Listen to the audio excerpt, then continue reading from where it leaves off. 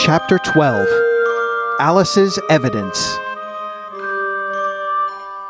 "Here," cried Alice, quite forgetting in the flurry of the moment how large she had grown in the last few minutes, and she jumped up in such a hurry that she tipped over the jury box with the edge of her skirt, upsetting all the jurymen onto the heads of the crowd below, and there they lay sprawling about, reminding her very much of a globe of goldfish she had accidentally upset the week before.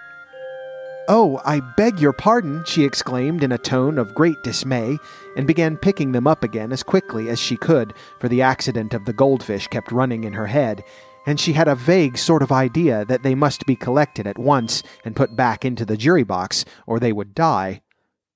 "The trial cannot proceed," said the king in a very grave voice, "until all the jurymen are back in their proper places. All," he repeated with great emphasis, looking hard at Alice as he said so. Alice looked at the jury box and saw that in her haste she had put the lizard in head downwards, and the poor little thing was waving its tail about in a melancholy way, being quite unable to move. She soon got it out again and put it right. "Not that it signifies much," she said to herself. "I should think it would be quite as much use in the trial one way up as the other." As soon as the jury had a little recovered from the shock of being upset, and their slates and pencils had been found and handed back to them, they set to work very diligently to write out a history of the accident, all except the lizard, who seemed too much overcome to do anything but sit with its mouth open, gazing up into the roof of the court. "What do you know about this business?" the king said to Alice. "Nothing," said Alice. "Nothing whatever?" persisted the king. "Nothing whatever," said Alice. "That's very important," the king said, turning to the jury. They were just beginning to write this down on their slates when the White Rabbit interrupted. "Unimportant, your majesty means, of course," he said in a very respectful tone, but frowning and making faces at him as he spoke. "Unimportant, of course, I meant," the king hastily said, and went on to himself in an undertone. "Important, unimportant, unimportant, important," as if he were trying which word sounded best. Some of the jury wrote it down important, and some unimportant. Alice could see this, as she was near enough to look over their slates. "But it doesn't matter a bit," she thought to herself. At this moment the king, who had been for some time busily writing in his notebook, cackled out, "Silence!" and read out from his book, "Rule 42. All persons more than a mile high to leave the court." Everybody looked at Alice. "I'm not a mile high," said Alice. "You are," said the king. "Nearly 2 miles high," added the queen. "Well, I shan't go, at any rate," said Alice. "Besides, that's not a regular rule. You invented it just now." "It's the oldest rule in the book," said the king. "Then it ought to be number 1, said Alice. The king turned pale and shut his notebook hastily. "Consider your verdict," he said to the jury in a low, trembling tone. "There's more evidence to come yet, please your majesty," said the White Rabbit, jumping up in a hurry. "This paper has just been picked up." "What's in it?" said the queen. "I haven't opened it yet," said the White Rabbit, "but it seems to be a letter written by the prisoner to somebody." "It must have been that," said the king, "unless it was written to nobody, which isn't usual, you know." "Who is it directed to?" said one of the jurymen. "It isn't directed at all," said the White Rabbit. "In fact, there's nothing written on the outside." He unfolded the paper as he spoke, and added, "It isn't a letter after all. It's a set of verses." "Are they in the prisoner's handwriting?" asked another of the jurymen. "No, they're not," said the White Rabbit, "and that's the queerest thing about it." The jury all looked puzzled. "He must have imitated somebody else's hand," said the king. The jury all brightened up again. "Please, your majesty," said the knave, "I didn't write it, and they can't prove I did. There's no name signed at the end." "If you didn't sign it," said the king, "that only makes the matter worse. You must have meant some mischief, or else you'd have signed your name like an honest man." There was a general clapping of hands at this. It was the first really clever thing the king had said that day. "That proves his guilt," said the queen. "It proves nothing of the sort," said Alice. "Why, you don't even know what they're about." "Read them," said the king. The White Rabbit put on his spectacles. "Where shall I begin, please your majesty?" he asked. "Begin at the beginning," the king said gravely, "and go on till you come to the end. Then stop." These were the verses the White Rabbit read. "They told me you had been to her. and mentioned me to him. She gave me a good character, but said I could not swim. He sent them word I had not gone. We know it to be true. If she should push the matter on, what would become of you? I gave her 1, they gave him 2, you gave us 3 or more. They all returned from him to you, though they were mine before.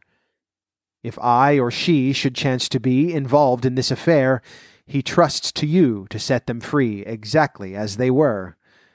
My notion was that you had been, before she had this fit, an obstacle that came between him and ourselves and it. Don't let him know she liked them best, for this must ever be a secret kept from all the rest, between yourself and me." "That's the most important piece of evidence we've heard yet," said the king, rubbing his hands. "So now let the jury—" "If any one of them can explain it," said Alice. She had grown so large in the last few minutes that she wasn't a bit afraid of interrupting him. "I'll give them a 6pence. I don't believe there's an atom of meaning in it." The jury all wrote down on their slates, "She doesn't believe there's an atom of meaning in it," but none of them attempted to explain the paper. "If there's no meaning in it," said the king, "that saves a world of trouble, you know, as we needn't try to find any. And yet I don't know," he went on, spreading out the verses on his knee and looking at them with one eye. "I seem to see some meaning in them after all. Said I could not swim. You can't swim, can you?" he added, turning to the knave. The knave shook his head sadly. "Do I look like it?" he said, which he certainly did not, being made entirely out of cardboard. "All right, so far," said the king, and he went on muttering over the verses to himself. "We know it to be true. That's the jury, of course. I gave her 1, they gave him 2. Why, that must be what he did with the tarts, you know." "But it goes on, they all returned from him to you," said Alice. "Why, there they are," said the king triumphantly, pointing to the tarts on the table. "Nothing can be clearer than that. Then again, before she had this fit—" "You never had fits, my dear, I think," he said to the queen. "Never," said the queen furiously, throwing an inkstand at the lizard as she spoke. The unfortunate little Bill had left off writing on his slate with one finger, as he found it made no mark, but he now hastily began again, using the ink that was trickling down his face, as long as it lasted. "Then the words don't fit you," said the king, looking round the court with a smile. There was dead silence. "It's a pun," the king added in an offended tone, and everybody laughed. "Let the jury consider their verdict," the king said, for about the 20th time that day. "No, no," said the queen. "Sentence first, verdict afterwards." "Stuff and nonsense," said Alice loudly. "The idea of having the sentence first." "Hold your tongue," said the queen, turning purple. "I won't," said Alice. "Off with her head!" the queen shouted at the top of her voice. Nobody moved. "Who cares for you?" said Alice. She had grown to her full size by this time. "You're nothing but a pack of cards." At this, the whole pack rose up into the air and came flying down upon her.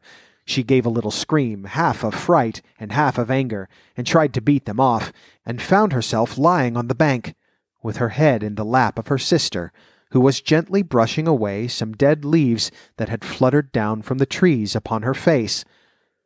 "Wake up, Alice dear," said her sister. "Why, what a long sleep you've had." "Oh, I've had such a curious dream," said Alice, and she told her sister, as well as she could remember them, all these strange adventures of hers that you have just been reading about. And when she had finished, her sister kissed her and said, "It was a curious dream, dear, certainly. But now run into your tea. It's getting late." So Alice got up and ran, thinking while she ran, as well she might, what a wonderful dream it had been. But her sister sat still just as she left her, leaning her head on her hand, watching the setting sun, and thinking of little Alice and all her wonderful adventures, till she too began dreaming after a fashion, and this was her dream. First, she dreamed of little Alice herself, and once again the tiny hands were clasped upon her knee, and the bright, eager eyes were looking up into hers. She could hear the very tones of her voice, and see that queer little toss of her head to keep back the wandering hair that would always get into her eyes. And still, as she listened, or seemed to listen, the whole place around her became alive with the strange creatures of her little sister's dream. The long grass rustled at her feet as the white rabbit hurried by. The frightened mouse splashed his way through the neighboring pool. She could hear the rattle of the teacups as the March Hare and his friends shared their never-ending meal, and the shrill voice of the Queen ordering off her unfortunate guests to execution. Once more, the pig baby was sneezing on the Duchess's knee, while plates and dishes crashed around it. Once more the shriek of the griffin, the squeaking of the lizard's slate pencil, and the choking of the suppressed guinea pigs filled the air, mixed up with the distant sobs of the miserable mock turtle. So she sat on, with closed eyes, and half believed herself in Wonderland, though she knew she had but to open them again, and all would change to dull reality. The grass would be only rustling in the wind, and the pool rippling to the waving of the reeds. The rattling teacups would change into tinkling sheep's bells, and the Queen's shrill cries to the voice of the shepherd boy, and the sneeze of the baby, the shriek of the griffin, and all the other queer noises would change, she knew, to the confused clamor of the busy farmyard, while the lowing of the cattle in the distance would take the place of the mock turtle's heavy sobs.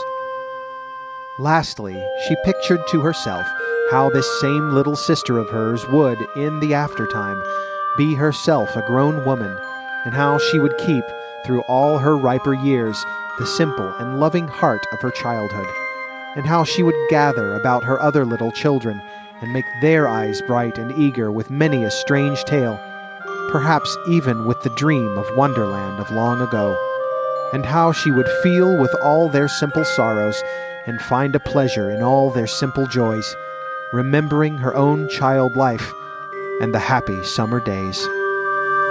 The end.